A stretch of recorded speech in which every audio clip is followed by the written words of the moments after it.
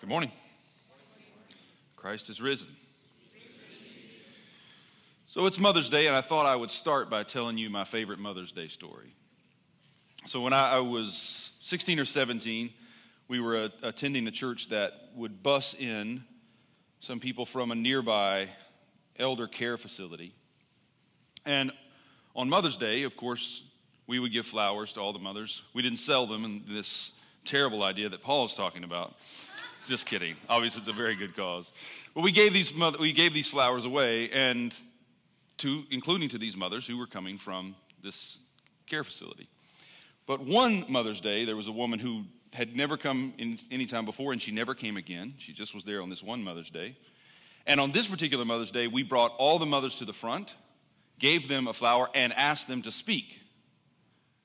And most of it was, I love my children, thank you for the rose, that kind of stuff.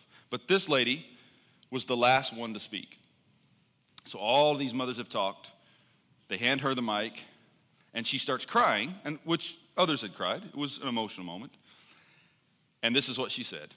She said, "I'm so glad to be here today. I'm so glad that there's a church like this, and I just hope that all of you are ready when the bomb in Gilead goes off."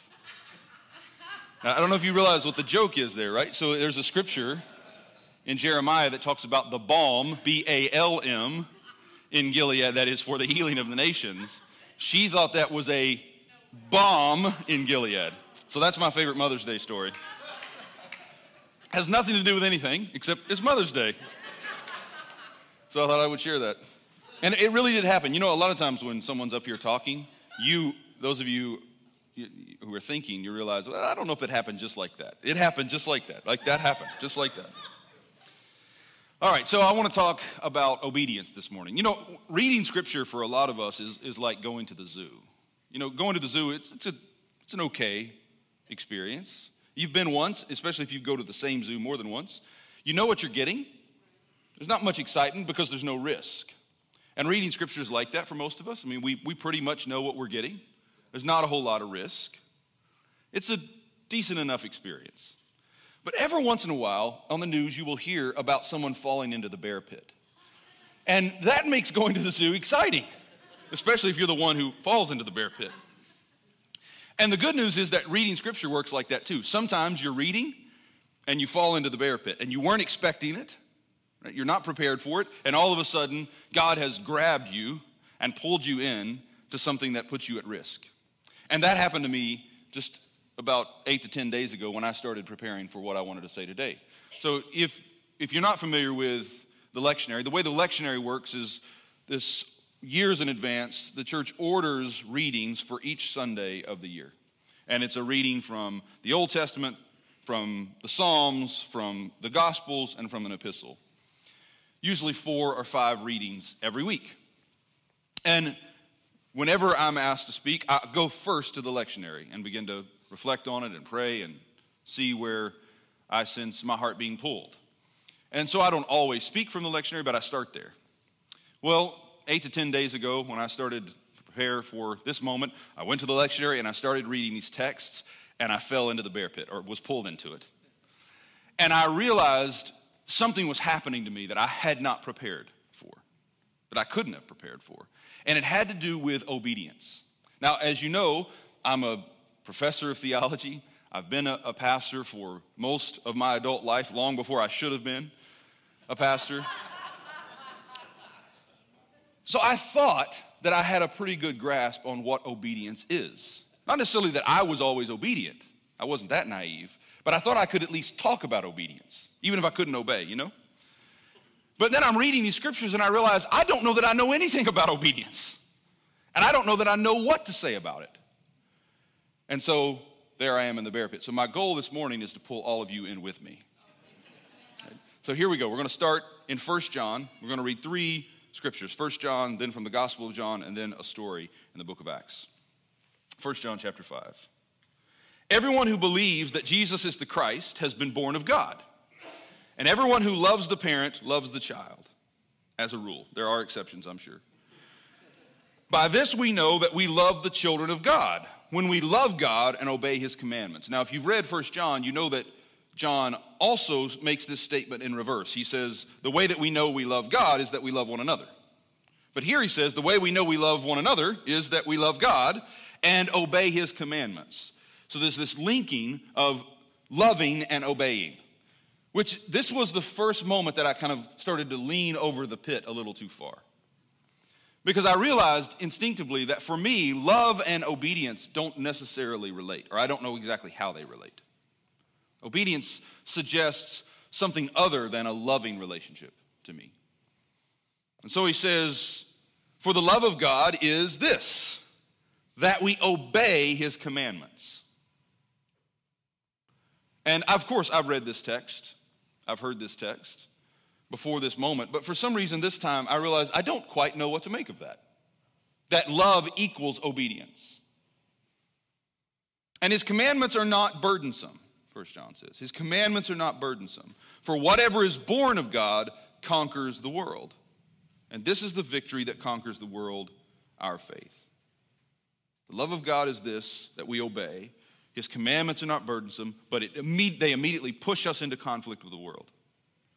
And so I was puzzling. And I thought, perhaps I'll read the next text, which is from the Gospel of John. It'll clear this up a bit. John 15, let's see if there's any clarity that comes. Jesus said to his disciples, as the Father has loved me, so I have loved you. Abide in my love. And of course, you know this passage of Scripture. It's all about abiding. All about the vine and the branches and abiding in him, and whatever abides in him has his life and so on. If you keep my commandments, so here's the language again, you will abide in my love, just as I have kept my Father's commandments and abide in his love. So it seems that it's not only that we love Jesus by obeying his commands, Jesus loved the Father by obeying the Father's commands. I have said these things to you so that my joy may be in you and that your joy may be complete. This is my commandment, that you love one another as I have loved you. And now I'm even a bit more puzzled. Because notice, up to this point, we've always been speaking about commandments. Now we're talking about a commandment. And it is, love one another as I have loved you. No one has greater love than this, to lay down one's life for one's friends. You are my friends, if you do what I command you. And now I'm falling. What do you mean we're your friends if we do what you command? Think about your friendships. If someone were to say to you, you can be my friend if you do what I command you to do, would you define that as a friendship? Right? And immediately I realized what the dissonance was for me. That I think of obedience as a master-slave, boss-employee, authority-submittee relationship. And I think of friendship as sharing in authority. No one's submitted to anyone. There's equality. There's participation. So here's an imbalance of power. Here's a balance of power. And now Jesus he's talking in gibberish. You're my friends if you do what I command you. And then he says, to make it worse, and this is about the time I hit the ground, I do not call you servants any longer. Those of you I just told to obey my commands. I do not call you servants any longer, because the servant does not know what the master is doing. But I have called you friends, because I have made known to you everything that I have heard from my Father. You did not choose me, but I chose you, and I appointed you to go and bear fruit, fruit that will last, so that the Father will give you whatever you ask in my name. And then the last strange statement. I am giving you these commands, plural, so that you may love one another. Now first, I want to ask you, what commands? I'm giving you these commands. And so I thought, what are they, Jesus? I only see one commandment, love one another. And so I started to read. So reading through the Gospel of John, looking for another command. And there isn't one. So here he is saying, I give you these commandments, these commands in the plural, And yet the only command he actually gives is love one another. That's odd. But then, perhaps the oddest oddity of all is that he tells us why he gives us these commands, which we know now is only really one commandment. And that is, so that you may love one another. Now, what's the one commandment? Love one another. What's the purpose of that one commandment that he sometimes refers to in the plural? So that you can love one another. So you're giving me a command to love my neighbor so that I can love my neighbor. That seems passing strange to me. And so I thought perhaps I'll read the story that's in Acts, and that will clear it up, because I don't know what's being said in John. So Acts 10 is the story of Peter, the apostle, going to Cornelius' house. Cornelius is the first truly Gentile convert to the faith. Before this moment, and probably, we're not sure, but probably about a decade has passed between the events of Acts 2 on the day of Pentecost and Cornelius' conversion. So you have about a decade, probably 8 to 10 years, in which there are Christians, people who are following Jesus, but they're all Jews, or they are Gentiles who've become Jew in some way. Like they've made a commitment to the Jewish way of life. They're not full-on Gentiles until this experience. And what happens, as only God would do, is God sends an angel to Cornelius during prayer to tell him to send one of his servants to Jerusalem to ask the apostle Peter to come back to Cornelius' house to tell Cornelius about the gospel. Sometimes God is woefully inefficient. Why not just have the angel tell Cornelius the gospel? Or just tell Peter to go to Cornelius? But no, it's an angel comes to Cornelius, send your servant to Peter, have Peter come to you. And of course, Peter, it's lunchtime, and he's on the rooftop, and he's praying, and he's kind of dozing, as you do during lunch when you're trying to pray. And he has a vision. And it's a vision of this sheet, and on this sheet, the text says, is every unclean animal. And then a voice says, kill and eat. You're hungry, it's lunch, eat. And Peter says, no, I'm not going to eat. That's unclean. I'm a Jew. I keep the Lord's law. I obey the law. I don't disobey by eating these unclean things, at which point the voice says, don't call unclean what I've called clean. And you can imagine Peter's bewilderment. I've been obeying you, I thought, by keeping the law I thought you gave us, by not eating unclean things, and now here you are presenting all of these unclean things to me and telling me not to disobey you now by refusing to eat them. So up to this point, I've obeyed you by not eating them. Now you're telling me the only way I can obey you is by eating them. And so, right in that moment, the servant appears and invites Peter to come speak to Cornelius. So Peter goes, and he takes a group of people from the church with him. Now, I'm not sure why they go. I don't know if Peter feels like he needs an entourage, or if they're afraid he's going to muck this up in some way, right? And they're like, we better follow Peter. I mean, he has a history. For whatever reason, they go with him. And they get to Cornelius' house, and Peter has this aha moment. Oh, now I see God is no respecter of persons. I said on the day of Pentecost 10 years ago that this Spirit was for all flesh. Now I realize what that meant. And so he starts speaking the gospel, and as he's speaking, here's where we pick up the story. While Peter was still talking, the Holy Spirit fell upon all who heard the word. The circumcised believers who had come with Peter were astounded that the gift of the Holy Spirit had been poured out even on the Gentiles. Why are they astounded? Because these people are living in disobedience as they understand it. And they are living in obedience as they understand it. Now, why is the Spirit falling on the disobedience as well as the obedience? They don't know what to make of it. And they heard them speaking in tongues and extolling God. Then Peter turns to them and says, can anyone withhold the water for baptizing these people who have received the Holy Spirit just as we have? So he ordered them to be baptized in the name of Jesus Christ. So he says to this group who've come with him, baptize them. You can imagine there was some grumbling. Then they, Cornelius' house, invited him to stay for several days. So this story doesn't help at all.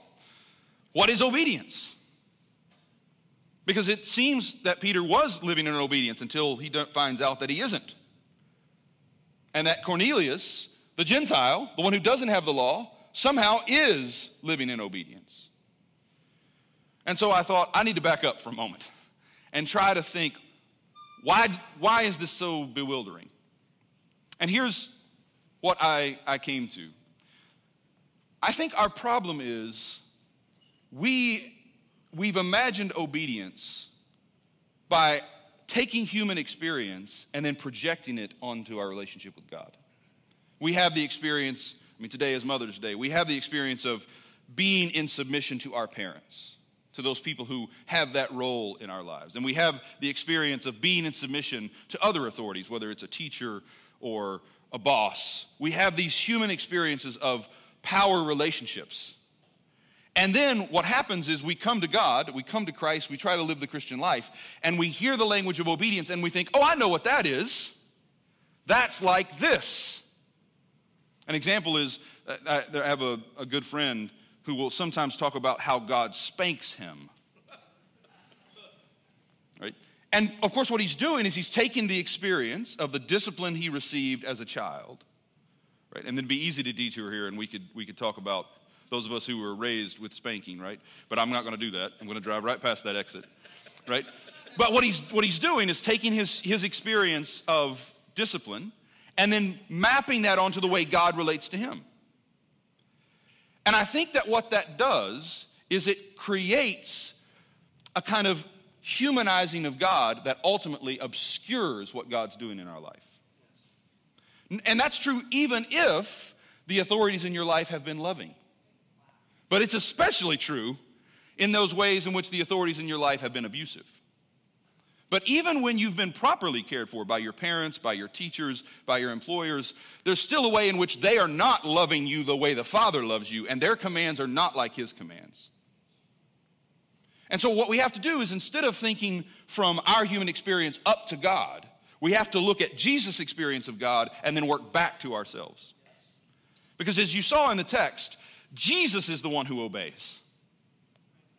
Now think about that for a moment. We confess, and just a few moments ago we confessed it again, that Jesus is the co-equal, co-eternal Son of God. That He is not less than the Father. That He is God in the same way that the Father is God and that the Spirit is God. And what that tells us right away is that somehow obedience and equality are not at odds with each other. You remember I told you, I think our basic assumption is obedience is about the difference in power. Someone has more power than you, and therefore you obey them.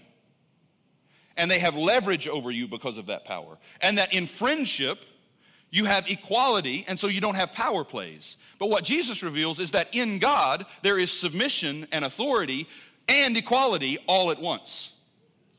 That freedom and obedience belong to one another. When you think about freedom and obedience in terms of a power differential, then obedience is always at odds with freedom. You obey, and you're not free while you're obeying, or you obey so you can be free once you're through obeying. But in Christ, obedience is freedom, and freedom is obedience.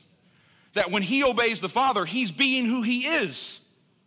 And that when the Father commands Him to do something, the Father is calling Him to be who He is. So that there is in Jesus no conflict between being submitted to the Father is greater than I, and being the revelation of the Father as the fullness of God's character, because He is equal to the Father. And now we have a new paradigm for thinking about what obedience is. And we need one desperately, because the more I think about it, I think there are two basic mistakes we make when we think about obedience. And Walter Brueggemann, who's an Old Testament professor, retired now, this is the way he talks about it. He says, you end up, if you're not careful, you make one of two mistakes. You either think about obedience as complete subjugation of your will, in which God dominates you. And it's all God and none of you. And he calls that graceless obedience. There's no grace in it. It's just God is crushing you with His will. You're God, I'm not. And it actually dehumanizes you, in which you have no sense of friendship, No sense of being brought into partnership with God. No sense of being his lover, his spouse. No sense of being filled with his character. It's just God is smashing you with his otherness. But the other side of it, he says, once you've experienced this, and many of you will have had a taste of this somewhere in some church at some point in your life, in which the Christian life is framed in those terms, and which is just God's will as this crushing force that requires you to submit or else. And it's really not submission, it's subjugation. But Brueggemann says, often when we've experienced this, we react violently and we swing into what he calls a graceless or faithless autonomy. And so what we do is we think, if you're going to treat me like that, then I will be free. I'll live on my own terms. But what Jesus reveals is that obedience is grace and freedom is obedience, that I'm never more myself than when I'm obeying. And God never gives me a command that's not about me becoming myself. So what we see is obedience is not a necessary evil, and it's not a step on the way to freedom. Obedience is the shape freedom takes in Jesus and in us. Let me give you a couple of statements. The first one is by Rowan Williams, former Archbishop of Canterbury. In my opinion, one of the 2 or 3 most important theological voices in the church today. To submit to God, Rowan Williams says, is to be most directly in touch with what is most real. To submit to God is to be most directly in touch with what is most real. To refuse that submission is not to be free of an alien violence that's imposed on you, but to become an alien to yourself. Because as again, what we see in Jesus is that the command of the Father and the nature of Jesus are the same. The command of the Father is not arbitrary. It's not external to Jesus and imposed upon him. The command of the Father is the Father calling out of the Son who the Son is. And the same is true of you and me. This is why John says his commands are not burdensome, because they're fitted to who we are. There is no command that he gives us that isn't drawing out of us who he's made us to be. The pain in obedience is not the weight of his commands, it's the conflict with the world that comes as we yield ourselves to those commands. And so often we confuse it. The pain we're feeling when God commands us to do X, Y, or Z is not the pain of the command. It's not burdensome. It's the pain of the conflict with the world that doesn't want us to know our true nature, that doesn't want us to know who and what we're made to be and to do. So there is pain in obedience. There is conflict in obedience, but it's not coming because you're being pressured down by an alien force. It's because the nature that's in you is at odds with the world around you. And God is drawing that out so you can be one who transforms the world around you. John Webster says it this way, another Anglican theologian. Listening means obedience. And what he's doing here is drawing on the fact that etymologically, our word obedience comes from a Latin term, Latin phrase, that means to listen closely. To listen closely. In the sense that the servant is on pins and needles waiting to hear what needs doing next. Right? Obedience is, he says, listening. And obedience is not craven submission. It's not what I call subjugation. It's not born of fear. And really quickly, let me insert this. You know, Proverbs says the fear of the Lord is the beginning of wisdom. And just as we do with obedience, we do with that language of fear. And many of you will have struggled with, what's the fear of the Lord? And the reason you struggle with it is that you're taking what you know of fear, fearing those people who have power over you, fearing the abuse that comes with that difference of power, and then asking, why does that lead me toward wisdom? Why should I fear God in that way? And so we try to get an end around by saying those who respect God or the respect of God. But actually, the key is to let Jesus tell you what fear is. Whatever we mean by fear of the Lord, it's what Jesus is and has and does. When you read the Gospels, that's what fear of the Lord looks like. So you can't know this Lord without knowing the way he reveals fear, any more than you can know this Lord without knowing the way he reveals obedience and the way he reveals power. He has to redefine everything for you. And so he says it is not born of fear. He means the fear we know.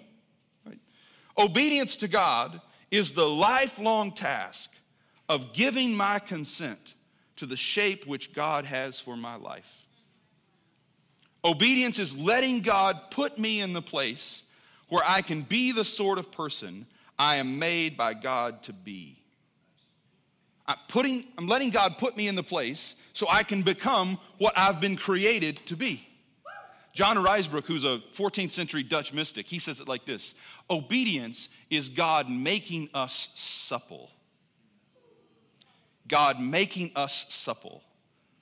That when God requires you to obey, he's not breaking you. He's not snapping the limb. What he's doing is he knows you're going to be broken if I don't make you supple. So obedience is God working the oil into the leather. It's God putting the water into the clay so that when you come into conflict with the world won't break you. Obedience is not about God crushing you or keeping you from being yourself. It's about God making you and making you yourself and everything he meant you to be. I'm going to show you an image. I'm almost done. Henry Ossawa Tanner, who was late 19th century, early 20th century painter, and in some ways probably the first African-American painter to have international renown. One of his most famous pieces is this piece called The Banjo Lesson. And you can see here, it's an older black man, perhaps the father, perhaps a family friend, we're not sure, who is teaching this boy to play the banjo. And this is what I think of when I think about obedience. Now think about this moment, this space. There is intensity here. There is command. There is direction. There is difficulty. There is struggle. But it's not the struggle of the teacher with the ruler standing over you and smacking your hand every time you hit the wrong note. It's the pressure of the teacher who's holding you and the instrument at the same time. And I think about, Ed and I were talking last night after service, I thought about, in conversation with him, the passage from Isaiah where Isaiah says, "You will hear a voice behind you, whisper in your ear, this is the way. This is the way." That's what's happening here, right? This is an obedient relationship. But it's not an obedience that's alien to this boy. It's not violating who he is. It's making him who he is. And 5 years from this moment, and 10 years from this moment, and 20 years from this moment, when he picks up the banjo and makes it sing, he's making it sing because that man brought him into the freedom of obedience and taught him how to hold and how to play this instrument. Brought out of him his own nature and out of the banjo its nature. That's all God does. Every command of God works like that. Whether we're talking about don't commit adultery or ultimately love your neighbor, which is the one command that encompasses all the commandments. It's always about drawing out of you the music you can't play if he doesn't show you how. So whatever the commandment is for you, I mean, again, there's really only one commandment. Love your neighbor the way God has loved you. That's the way you love God. And that's it. But at any given moment, God is working in your life and my life to say, here's the next step for you. Here's the next step for you. And I think some of us, and I didn't realize this about myself until I started reading these texts and fell into the bear pit. I'm afraid of obedience. There's something in me somewhere that fears that if that obedience is going to take me away from myself. But when you see that all he's doing is whispering in your ear, this is the way. How can you fear that? One scripture and I'm done. Proverbs chapter 4, verses 18 and 19. So the truth is, for Jesus, Jesus said this about his obedience. I do only what I see the Father doing. And if you read the Gospels, you realize Jesus never needed an intervention to know what to do to obey. You never see Jesus about to take the wrong step and the Holy Spirit jumping in front of him and saying, whoa, whoa, whoa, don't do this. Right? That Jesus is never about to take the wrong step because he's always seeing what the Father is doing. Wherever he is, whether he's at Simon the Pharisee's house and the woman comes in and starts washing his feet, or he's walking along the road and a funeral procession comes in front of him, or he's walking along and someone touches the hem of his, whatever Jesus is doing, he knows what to do because he knows what the Father is doing. So perfect freedom and perfect obedience align. But of course, you and I don't have that reality yet, or at least I don't have that reality yet. There are times in which I don't know what God's will is. And times when I think I know, but I'm not sure that I know. So we're living toward that. We're we're moving toward the place in which we have that kind of grasp on God's will. We see what the Father's doing, so we know what to do. And that's what Proverbs 4:18 and 19 tells us. The path of the righteous is like the light of dawn, which shines brighter and brighter until full day. The way of the wicked is like deep darkness. They do not know what they stumble over. Now, what I love about reading these two passages of Scripture together is it shows you that there are obstacles in your way, whether there's light for you to see it or not. And what I imagine is my experience. When I was 17, just graduated from high school, my dad took me to the Grand Canyon. And the goal, the plan, was to backpack down into the canyon, camp out for 7 days, and then backpack out.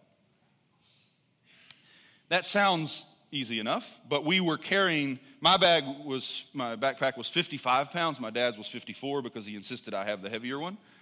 And we had a week's worth of supplies. So it takes us most of the day. It's 110 degrees in the shade. It's in July. We're backpacking down into the Grand Canyon. We get to the bottom. We get to the base camp. And the ranger comes by and looks at the map and says, that part of the park has been closed. You have to leave immediately. So he said we had 1 hour to sleep, and then we had to backpack out. Well, of course, by this time, the sun is set. So we're going to be backpacking out of the Grand Canyon in the middle of the night, carrying 54 and a half pounds on our backs. Now, we were already exhausted, of course, but listen, backpacking out of the Grand Canyon in the middle of the night is not a good idea.